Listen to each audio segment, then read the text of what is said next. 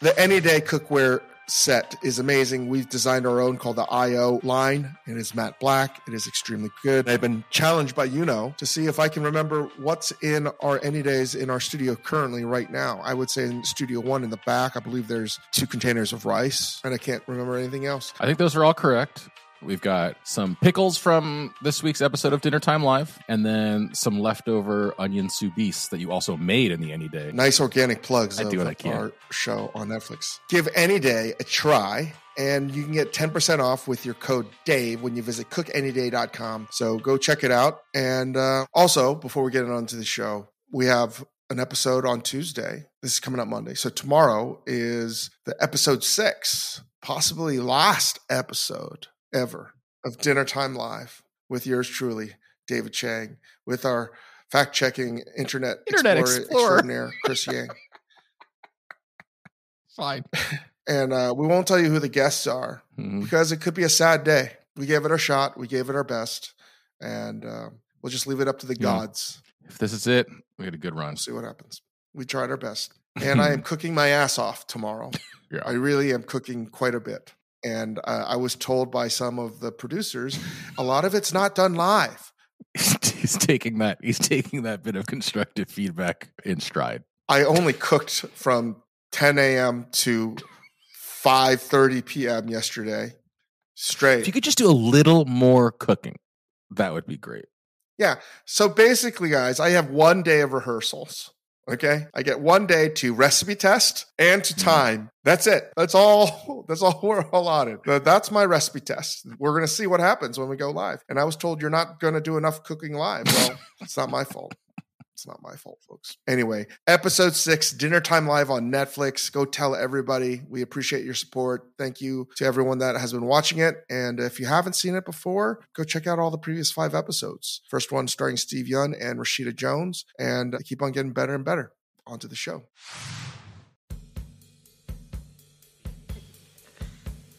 Welcome to the Dave Chang Show, part of the Ringer Podcast Network, presented by Major W Media. Thank you, Yola Tango, as always. All right, we're joined with Chris Yang. We got on the call. We're going to do a 3 things, a Dinner Time Live recap, an Ask Dave, and a how-to menu. So 3 things. There's been a lot of talk about smartphones, right? How social media and smartphones has led to increased rates of depression and, poor body image and self-esteem amongst teenagers, particularly like teenage girls. It's also been just a time suck for people like Lee and Chris Yang. Just can't get off their phone. Okay. Pot calling the kettle black a little bit here. When I say people like this them, guy, man. You know who you are. I mean, just like you have a conversation with people and they don't even look up to talk to you. Sure, buddy. As somebody who sat next to you in meetings and has looked Dave over talking at you about right now, this is terrible. Unbelievable, man. Oh my gosh. This idea of smartphones and the idea that it may be making our lives worse, not better. I don't know. I will give you a couple of options. When you go down to the Masters, you're not allowed to bring out your phone. And I think for every attendee there, the 100,000 plus that visit the Masters that won the lotto to go and eat cheap, delicious food and watch golf and drink a lot of cheap beers, you can't bring out your phone and you will be banned, right? So it's like going to the mid 90s, right? Or really, honestly, any time before smartphones. I got to say, it's extremely refreshing. I do believe that there's going to be times in the world where, like in the Westerns, where you're supposed to check in your phone, just like checking your guns before you got into town. You're seeing that with comedy shows and some concerts at large. I think that's going to happen more and more. I think that people are going to really appreciate the present and the now. But as examples, besides those and some restaurants, I mean, when Co was first open, it was notorious for banning photos. And the reason we were banning photos wasn't because of photos themselves. It's because they were being taken on tripods. The camera phone did not yet exist. And there's something nice about being in a vacuum of information, not to the degree of North Korea per se, but there's something nice about being in a vacuum of information compared to the rest of the world. And I think I've had more and more conversations with people that have been getting those dumb phones. It's something I'm contemplating more and more. Do I get one of these dumb phones? So there was a cellular outage last week. I didn't even know because we were so in the weeds with this Netflix show that I'm sure people were losing their minds. But I wouldn't be sad if there was a electromagnetic storm that just wiped out all cell phone usage. Cell phones specifically. Oh, you want to keep civilization going, but no more cell phones. Or maybe you don't. Yeah. It's one of the reasons why we have this continuing conversation. I'm sure we'll do a larger show about it. Why I think that New York, when I lived in New York, it was arguably the best time to live in New York, or maybe the last best time to live in New York, from the mid 90s on to 2008. So 1999 to 2009, around there.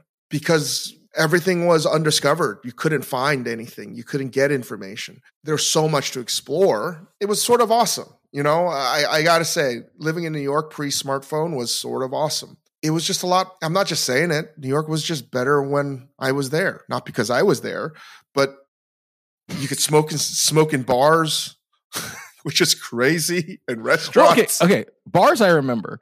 I remember as a kid going to a restaurant, they're saying like, do you want the smoking or non-smoking section? I bet you don't remember this at all, right? Like you have no recollection of the smoking and non-smoking section. What went down in a smoking section of a restaurant, Dave? Do you just have an ashtray? You can smoke cigarettes the whole meal? You just sit there. Yeah. But yes. like, the answer is yes. Pre-whatever, would Momofuku have been like, you could have walked in a Momofuku and like, if Momofuku opened in the 80s or something? No, we would. That's but wild. People would be smoking cigarettes. Yeah. Remember, on airplanes, you used to smoke cigarettes. Wild, man. I mean, there are no airplanes in existence anymore, but there used to be That's a little in the armrest, a little ashtray. Can you imagine you're smoking? My greatest claim to fame is I smoked on an Egyptian Air flight. In 1995, I got to smoke on smoke a cigarette on an airplane, and actually use the ashtray in the armchair. That's so amazing. Armrest. I shit you not. That's sort of my claim to fame. I just think New York was cooler back then. There were doors that you didn't even know existed. And now sort of everything's at your disposal. Same to Japan, right? Japan with its own antiquated way of like, the zip code system of date the building was created, then like the year this emperor was a lot. It doesn't make any sense whatsoever. It was downright impossible trying to find anything in Tokyo. Now it's really easy because of the smartphone. So in some regards, it's been clearly good. Yeah, clearly it's been amazing. But I think for the time that it sucks from my life, I'm not opposed to having time away from it. So I was looking at the light phone or something like that, that only does email and text. And I got to say that if they allowed a couple small apps on there, like Uber or smartphones or not social media per se, but getting picked up from the airport. And if they didn't have group text messages or text messages show up as green. If you could stay a blue bubble and have this light version of the phone, you would do it. I'm close with Aziz Ansari, and he's been rocking the flip phone for quite some time. And I think he's better for it because he really was so attached to his phone. And now he's created some mechanisms in his life to prevent him from, getting access to it all the time. It is sometimes really problematic when you're out with him.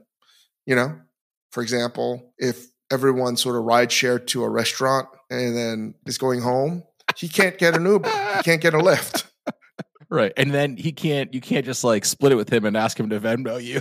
He just pays you cash for a ride. No, or it's just like, hey, can you get me a car? I mean, car? That's only problematic for everybody else. Can you order me a car? Problematic for him. Yeah.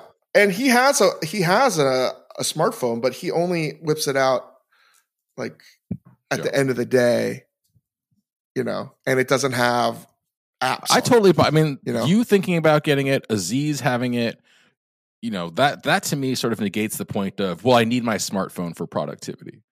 There's two very productive people who are talking about or are foregoing having the smartphone. Do you buy into this is the sort of pseudoscience thing, the one pseudoscience thing I buy into. And I do think that like the dopamine effects of just like constant little hits of social media is real.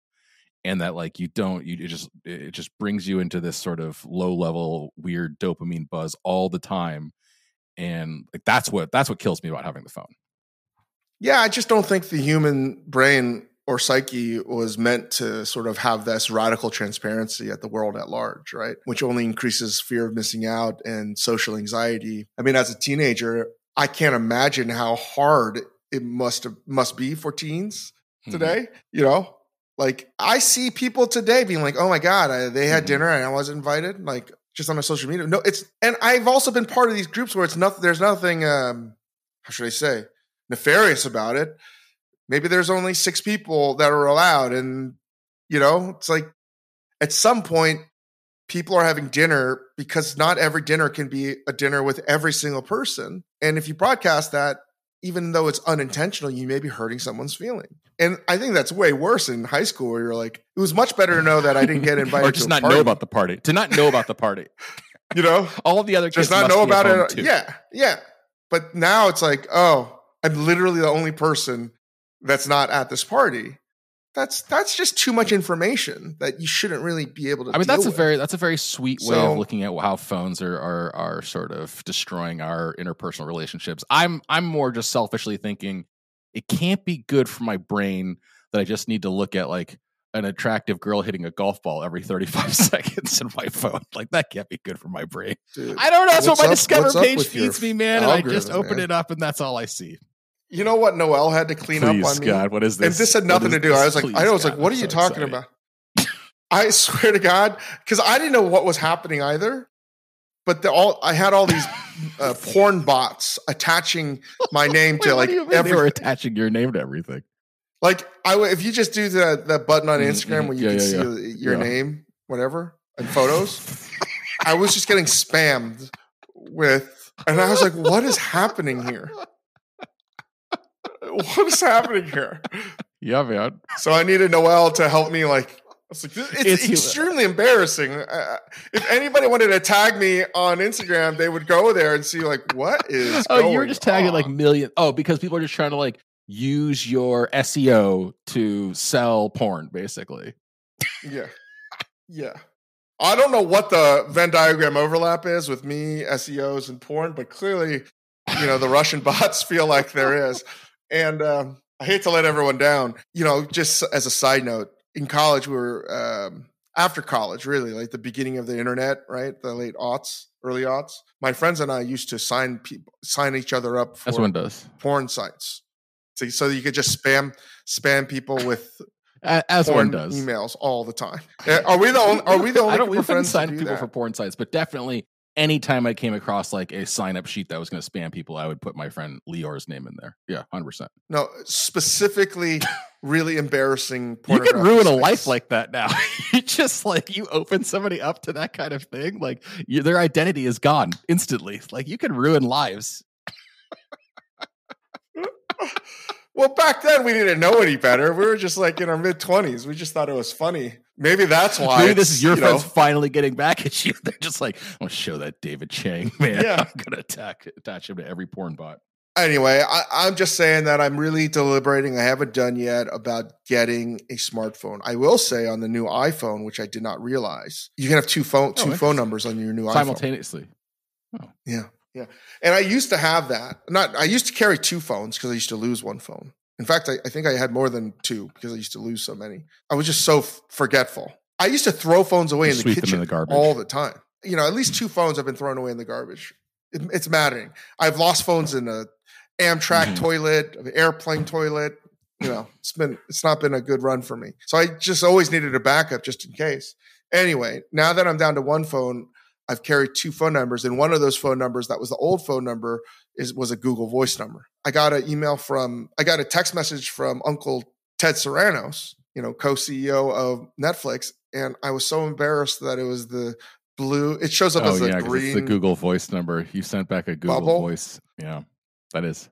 and he got a green response, and I'm texting with it, as a green, and I was so ashamed of myself. So I literally was like, oh no. And I'm not crazy. Legit, that people look I look at it as when I get a green text message, it's like the equivalent of I'm in somebody's house and I'm like, oh, I accidentally opened this closet where I found all their crazy kink stuff.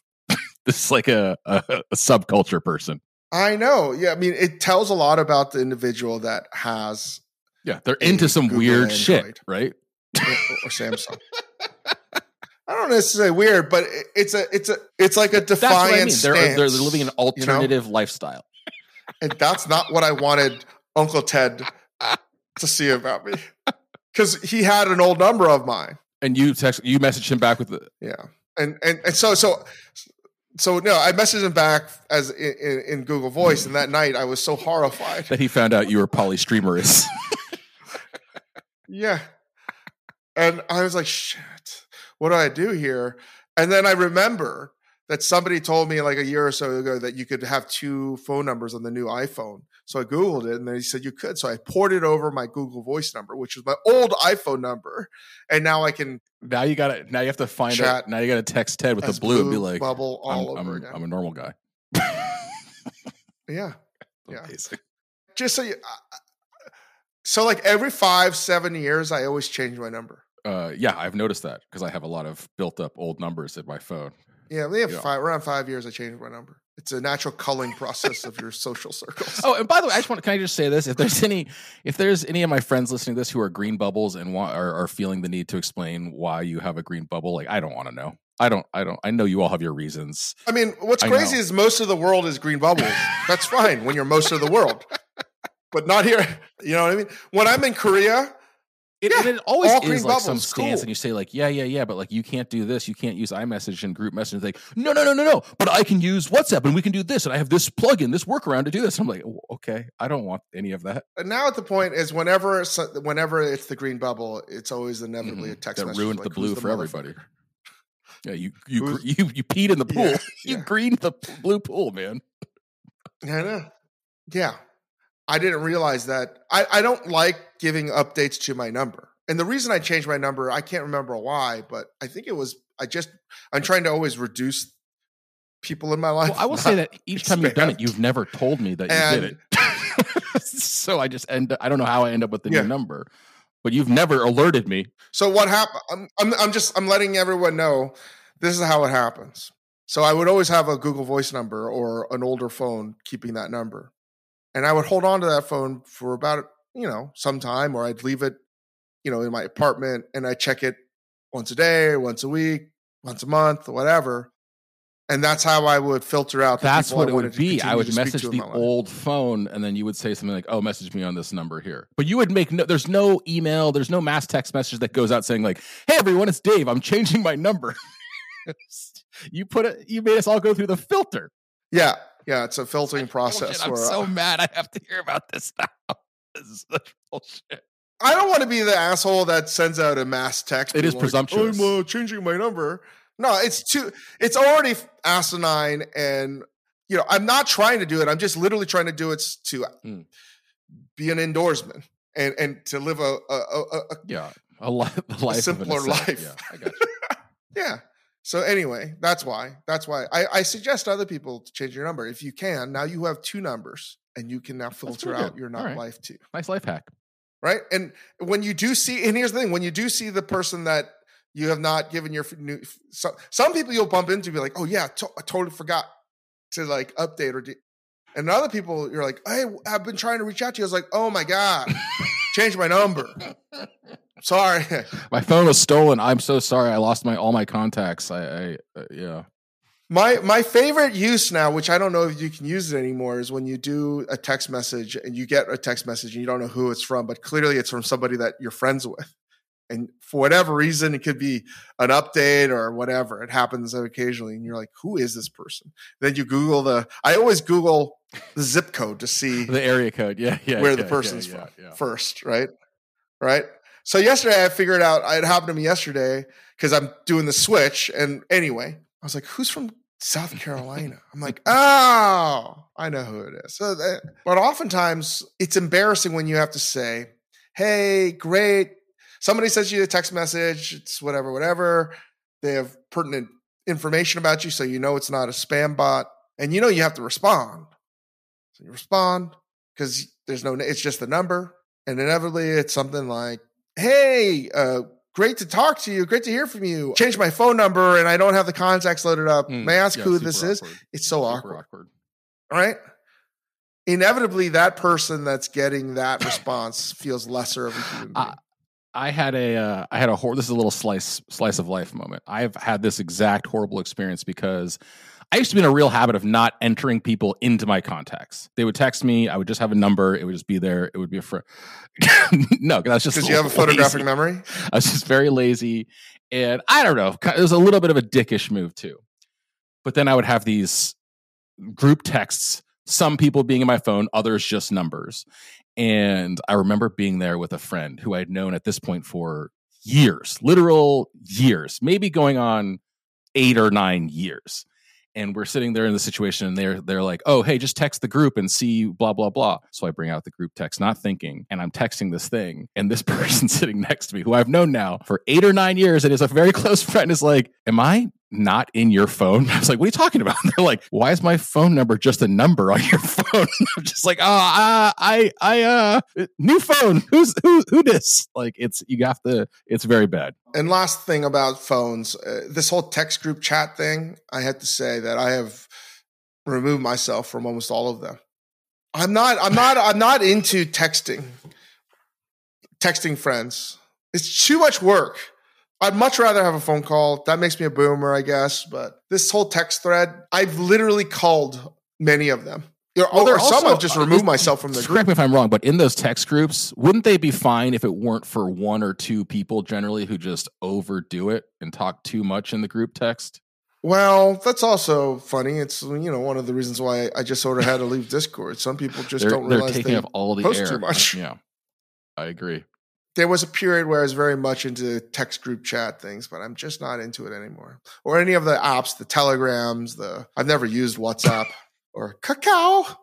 Anyway, long story, much ado about nothing, but I think in the next few months, I'm probably going to adopt one of those light phones. And surely I will be complaining about how crappy my life is because I don't have access. All right, let's take a break.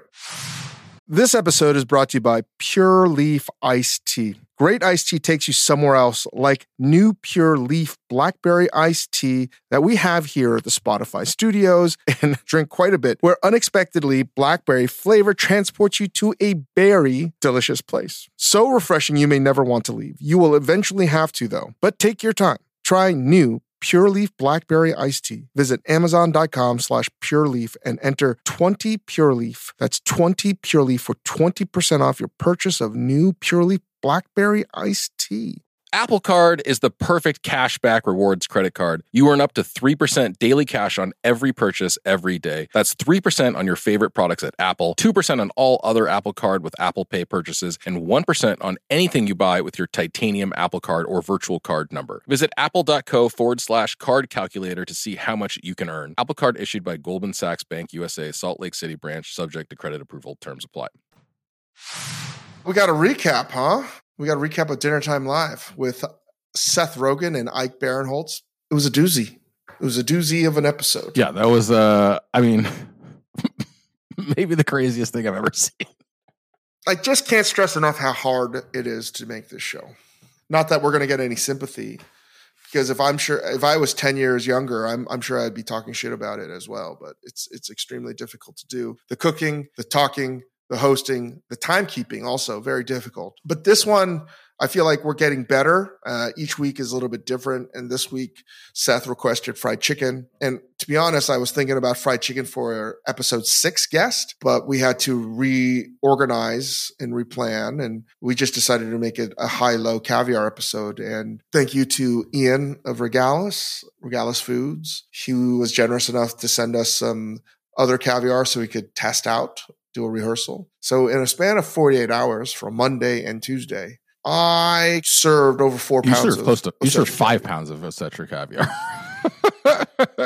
Oh, 5 pounds. Yeah, I mean, there's, it's got a note here in the document of like, what are the things that the audience is missing out on that they should know, and we're trying to remedy this, and we're trying to figure out the best way of demonstrating this. We've talked about it, but like the thing I wish people could see is Dave doesn't let me help him in there at all. He doesn't let anybody help him. He preps. He comes in the morning and is cooking straight through from the morning until through the show. And I mean, I think, Dave, it's for you. It's because, like you've said before, like if you don't do it yourself and someone says, "Hey, what's in this?" or "How did you do this?" like you can't lie about it. You can't just make up some nonsense. Like unless you did it yourself with your own hands, like you don't have that at your fingertips to talk about the food and how it was made and why it's special and all of that. Like I think, I don't know if that's coming across in the show. I hope it is. Like that's the part I wish people could really see. I also really wish they could see just how close you have come on several occasions to burning the whole kitchen down. I don't know if that has come across yet either, but those are things I wish people could see. It's true, but I will say that what I made yesterday tomorrow's pretty good. Tomorrow's show, pretty it will have good. lots of cooking and it will have a certain degree of spectacle for sure. Oh my God! I brought it home. My family went they were bananas. into it. Yeah, I brought home family? a big piece of this thing that Dave made, and all I said to my wife was like, "I'm bringing food home." I like plop this thing down on the table, and they're like, because my sister-in-law is here too, and they were just like, "Okay, well, if you'd given us 1,000 years to guess what you meant when you said you were bringing food home, we never would have guessed this thing." They, you know what was crazy is they ate almost all of this gigantic thing. It was insane. Yeah, and also let me just state, without doing any research, I can state unequivocally that this has never been made in the history of humanity. Yeah, I think I think you could say that pretty confidently. No one has made this thing confidently. And the irony that I'm going to make something that is going to be a real love letter to another culture's cuisine. It's a real love letter. True love. True love. I don't know if it's ever going to. Here's the thing. I made everything from hand by scratch, and I just don't know if I'd ever be able to make it again and make it that tasty. It just, unfortunately, it was miraculous. You also you started the day pretty happy with this thing, and I think that without giving away too much about that episode, this forthcoming episode, you came in yesterday and you were like, "I'm going to make this in 2 hours," and it was 8 straight hours of cooking, 8 uninterrupted hours of cooking. It took me this thing took me 8 hours straight. So many components, and I was so many components, and all by hand. Like everything by hand. Hours in, you were about as miserable as I've seen you. Just sweating unhappy. Profusely. That's the most I've ever sweated in the kitchen at Major Domo Media Studios getting that done. But everything came out pretty good. I would say, just to recap, episode 1 was so surreal. I think Rashida Jones sort of set the bar and made it about the food, and Steve Young. It was just awesome to have them. And I think they were the best guests to sort of launch the show. It made it comfortable for me. The one thing that people may not understand is how difficult it is for me. I know I've been saying it's difficult. I get that, not trying to be redundant more than usual, but the top of the show was very difficult for the first 3 episodes. And after the first episode, I was saying very, very loudly, I'd like to change the pace. And, we're trying to follow the rules of traditional live TV, right? So a lot of the beats were be in this position, use the camera angle here and stir and do all these things. And I'm like, wait, like nobody told me this before. So the first episode right before I aired, it was like, don't say fuck and don't say these things. Don't reveal the names of this, and this about, people, they're Rashida and Steve's kids and that I'm friends with, or, Hugo's friends with. So it's hard for me not to think about these things in a normal way. And just the entire way we filmed that first sort of 2-3 minutes was different than what we had planned before. And it was a lot because it's the first episode. I have to relay what the show is about, what we're doing, no commercials, no takebacks. Also, this is the menu. This is going to be about a whole chicken 3 ways. I made what did I make? Oh, this is a minestrone from the bones. I've not boned it out. I'm putting out the chicken, and I made a sauce that I'm turning into vinaigrettes, and I'm also making a sauce from the bones, and then I'm doing the gnocchi. It's just like explaining all of that, and to do that quickly, it's not in my skill set. It's so much to talk about. Also, my entire time, I'm like, I have to cook. I have so much to fucking cook. I have to cook. So it was stressing the hell out of me. And the second episode with Paul Scheer and Eliza Schlesinger, that was super difficult because we have notes about what we wanted to improve on the first episode. And the beginning of that episode changed a little bit. And I think I sort of short-circuited about what I had to say because it was just too much, right? Now it was talk to the camera here, move over here, stir here, and then go live. 5, 4, 3, 2, 1. Welcome to today. It just was a lot. And honestly, I blacked out. I don't even know what the hell happened. And I think it evened out as the show went on. I think the hard part was trying to find a balance where we're making the food, talking about the food, eating the food, and having conversation with Eliza and Paul. And it's hard because I know they watched the first episode, so they had an idea and cadence of what they wanted to do. And as funny as it was hard to actually, for Chris to talk at all. It was hard for me to find some kind of rhythm, but it was still a great episode. I think the third episode I thought was going to be the easiest because they're my close friends, Paul, Nick Kroll, and John Mulaney, and they're so funny. And I got to say that I think it was really hard because if you look at that opening, and I don't remember because before I was told, oh, there's so many people that are there that day and they're all trying to help. And again, they're going by the rules of traditional live TV. And I had to state after the show that like, we're playing someone else's game. We got to find our rules that work for us. If we continue to play someone else's game, we're going to lose. And I just remember we were sitting down talking and having like a friendly conversation. That's sort of what I always wanted. And it's something that Steve Young told me because we live close by. And when he's over for dinner, it's just the hang and just the chat. And I think we were missing that hang component and making it come naturally as best we could. And while we're hanging and chatting and laughing, right when the music goes on and it's 5, 4, 3, 2, 1, it's live. And then I have to go, welcome to Dinner Time Live. I'm your host, Dave Chake. I'm not that person. And it just switched, the whole mood changed for like 10 minutes. So it took 10 minutes to recalibrate to find our rhythm. Because I remember looking at their eyes and they were like, what the fuck? Who is this guy? This is so weird. Yeah. Because our roles reversed. Usually they're the ones that are introducing a crowd and I'm not. That's not my job. They're the MC. So it was very weird. And then, we found our footing and we got a rhythm. We found a new gear. And then episode 4 with Terry Crews, the Valentine's Day special and Fortune Feimster. I had such a Fortune Feimster. I was having such a hard time still to this day, for whatever reason, pronouncing her name. There was a lot of cooking, more cooking in the moment than other episodes. And when I say in the moment, there's all the cooking that's happening. I'm doing all the prep myself.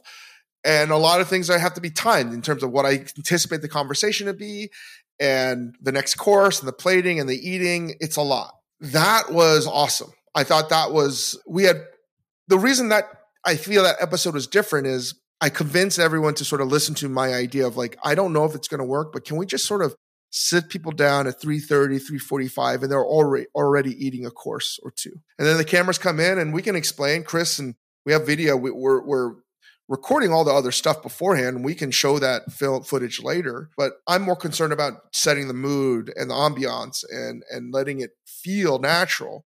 So it was the first time where I fed them. I don't remember what I fed them first. Oh, they were eating Bing bread with butter and ham and a few other things. And they were just noshing on that, drinking, and we're talking. And I didn't have to say, welcome to Dinner Time Live. It was like, okay, 5, 4, 3, 2, 1.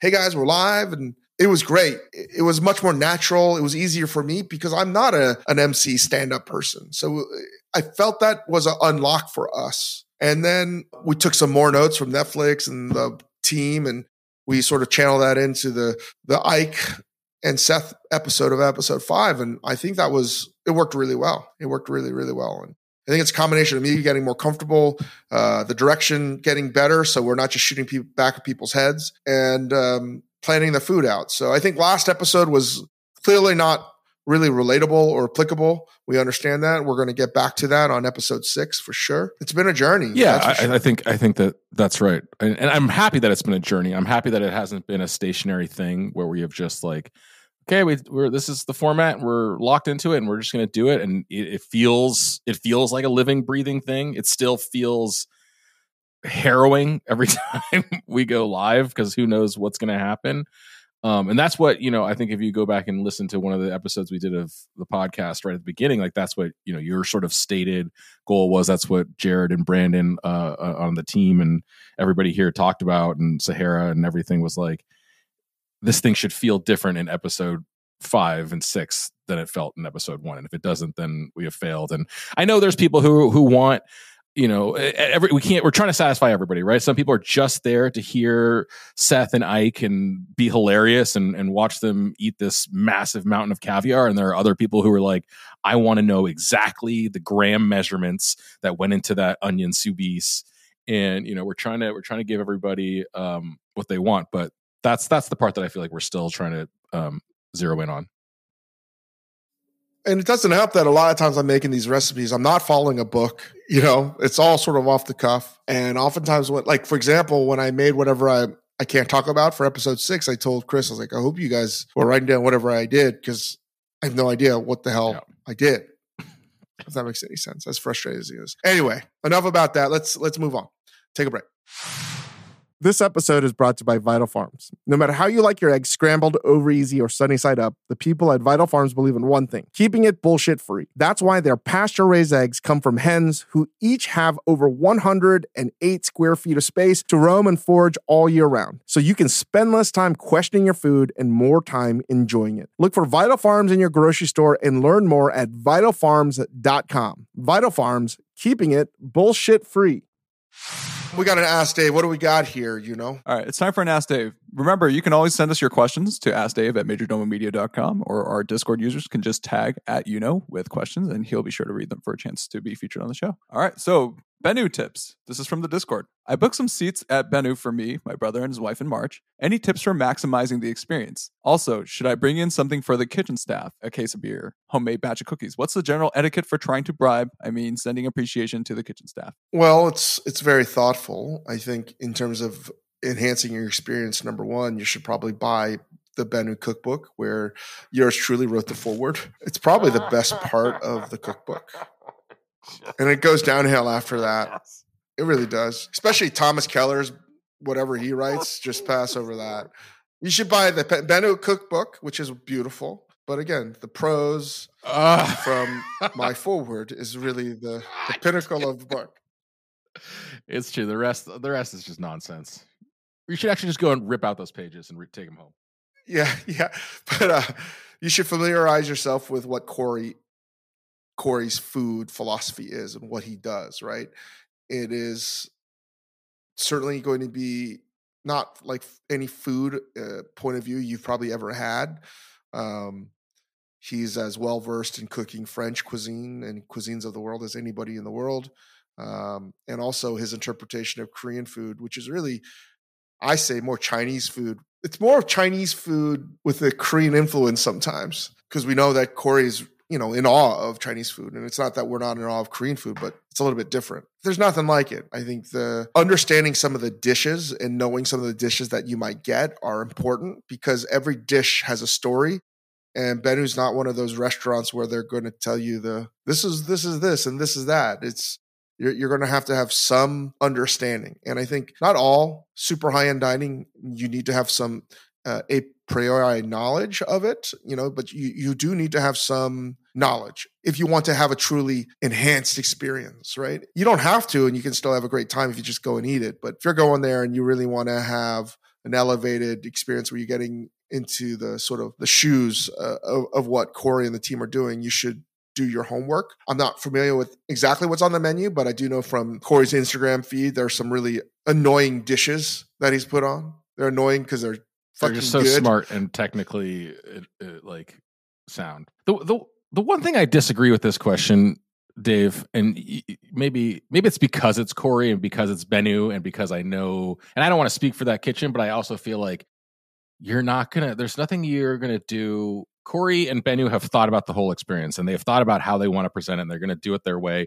And I don't think there's any like case of beer or cookies that are going to like, he's a very appreciative, very respectful person, but like he's like sending that to the kitchen is not going to gain you anything. And I don't think that like, I don't love that idea of like trying to bribe or gain something, like game the system. You want to be treated like super, super well at Bennu. Unfortunately, what you have to do is like eat at Bennu a lot.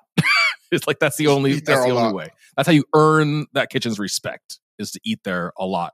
It's like anything in this world that's a luxury. You can't just walk into a store of any store and be like, "That's exactly. I want that." It's not going to happen. And like it's the buying a kitchen gift move. I don't know if you agree with this, Dave. It's kind of a move for industry people to do with other industry people. And this is like... And if you were an industry person, you would know the answer to it's this like question. It's like buying a jersey at the fan store and then trying to get on the field at a baseball game. Sort of like, I mean, a little bit to me. And listen, I know you're going to have a great experience. It will be enhanced if you do some homework. And I'll say, for example, we'll just talk about this, and we're going long, and we're recording 2 today because our schedules are totally fucked because of this Netflix show. But the one thing that's been a constant on this menu has been his century quail egg. And here's the deal. This is how you can take two roads here. One road, you can eat it, be like, I don't know what that is. I've never had that before. Tastes okay. I like it. You could also taste it and be like, I don't like it at all, right? So that's one end, and that's 2 doors that people can take. On the other end, it's, so again, 2 doors. One is, I hate century egg, but my God, it's pretty genius. I still don't like this, but it's genius. The last door is, I love century egg, and this is the most exquisite version of a century egg I've ever had. That's it. I think they're fully aware of all 4 of those options. If you think about that, this is a restaurant that people have saved money, that are trying to either are gourmands or trying to understand like what's one of the best restaurants in the world, right? They got a reservation and they want to experience it. I cannot tell you for lack of a better term, massive cojones, huge balls to start off a meal, any meal, let alone a meal at Bennu, with his interpretation of a century egg. Mm-hmm. Pidang, right? In Chinese. It's sulfurous. It's got this weird gelatin-like texture. It's pungent. It looks like it came out of an alien. Right? Yeah. Yeah. It's to start, you when you think about a high-level meal, couture meal, you're thinking about something that's a beautiful amuse-bouche that awakens the senses and the buds and your taste buds, and it's salty, fruity, citrusy, whatever. It's vibrant. And most importantly, it tastes delicious to everybody. You're thinking that I'm going to have a bite of food that's going to be universally loved by everybody. It's also interesting that you think about Corey, who spent many years as the chef de cuisine at Per Se, French Laundry. How many cornets of salmon, how many quail eggs he's cooked on a spoon, et cetera, et cetera. Many. So he understands. If anyone knows how to make a universally beloved first bite of food, it's Corey. And this is the one dish that I think has remained unchanged in the 10 plus years that Ben has been in existence, is this century quail egg. And it is much lighter. It is much more muted in its sulfur and its pungency. It's mild compared to a full-on real century egg. But think about that. He knows full well that 25% of the people that eat this might hate it. Another 50% might fucking love it, right? It's 50% love it or hate it, either way, in terms of the doors, right? That's like a hell of a fucking gambit to pull off right off the bat. So that's a good idea, a good, I think, primer on understanding all the dishes. And all the thought that goes into each dish is very similar to what I'm talking about. You will have a different appreciation of what's happening, right? I always give the example of like when Harry met Sally. I thought it was funny, I guess, when I was 13 years old. Funnier when I was 20. Really funny when I'm 25. Super funny when I'm 35 because I understand everything. Now I'm way older than those characters. It's not funny at all. Fair. And if you put that into consideration, that's the kind of homework that I hope you put into it so you can get the most out of that meal, right? You might have some things that are challenging, but they're challenging for a reason. And that's what I think you should do to prepare for your meal with Ben. Yeah. Yeah, well said. All right. And yeah, you can buy candy, you can buy things like that, but I would suggest that the best thing you can do is just to come back as many times as you can. But, you don't have to buy the kitchen anything. Yeah. That's really for the cooks. kitchen is prepared to give you their A game, whether or not you buy them a case of beer. Like, they are going to show you what they can do. All right, let's take a break. Let's do a quick how to menu. Let's do Holbox in LA. You know what is the game again? It's time for a game of How to Menu, the game where we take a menu and develop an ordering strategy at some of the nation's noteworthy restaurants. To keep this one simple, the winner will be chosen by the production team. Today, that's me. For a copy of the menu and the location of the restaurants we play on this game, check out the Major Domo Media Discord, where you'll find it in the DCS Pod Talk channel. All right, so we'll do Holbox, a Yucatan-style seafood specialist in Los Angeles, located near the University of Southern California. Boo. Yay! All right, so your budget is $135 for 4 people. Let's see what you got. 135 before tax tip for 4 people. Oh man. All right. So I mean, let's take a break to do it, but really quick, I'll just do a quick menu overview of how this is broken down. So it's a cold section and a hot section. The cold is ceviches, cocteles and aguachiles, live oysters, clams, and urchins. That's the cold section. The hot, you have a section of 6 tacos, and then 6 entrees, and then 1 dessert. So this is obviously a dine-in situation. We're talking about $135, not including any beverage and not including tax or tip. We're just talking about $135 in food orders off the menu. Correct.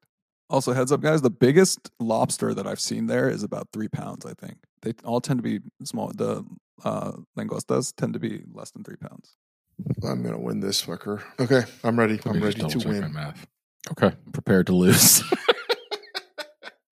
First or second, Dave?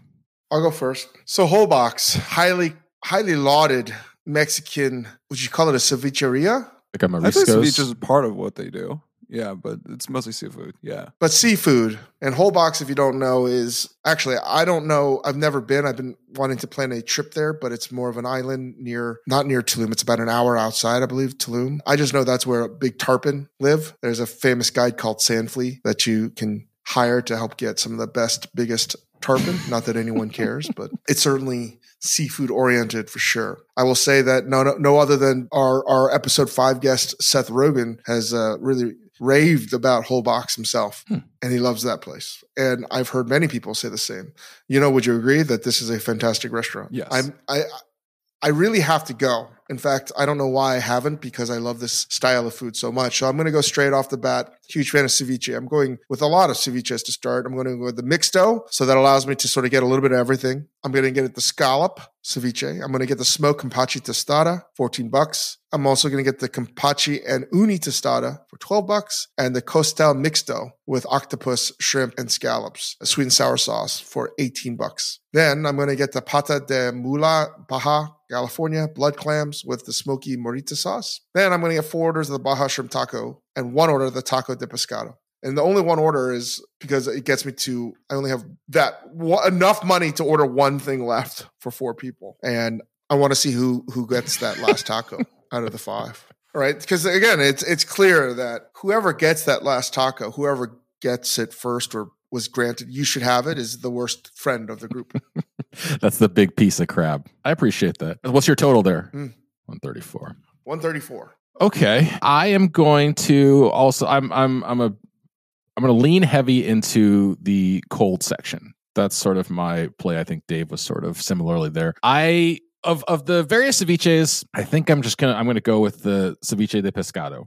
I like what happens with fish and ceviche more than I like what happens with the other things. I'm skipping the tostadas because I find them unshareable. I think it's really hard to share a tostada, and I hate watching people try to cut a hard-shelled tostada into 4 pieces. It's one of the things, it's like nails on a chalkboard for me. So I'm skipping tostadas. I'm going ceviche de pescado. I like the sort of sweet tomatoey cocktail, but I don't like it when it's just shrimp. So I'm going to go with a cocktail mixto with shrimp, octopus, and bay scallops. I love these chocolate clams, these blood clams. So I'm going to go with whenever I've been to Baja, I've had these chocolate clams, and I've had these blood clams. They're nothing to be, not for the squeamish.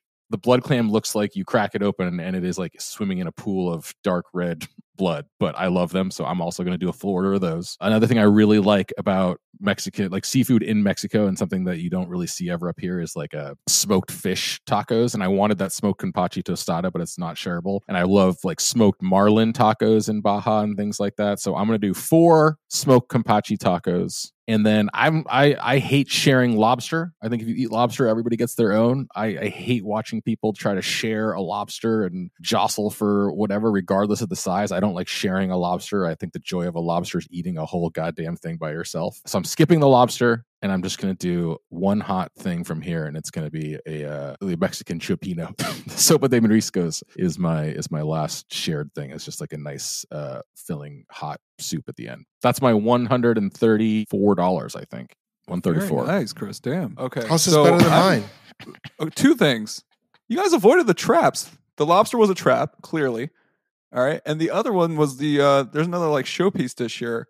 I'm glad you guys avoided the tostadas as well, because it's kind of a. He ordered two of them. No, I ordered one. Oh, two.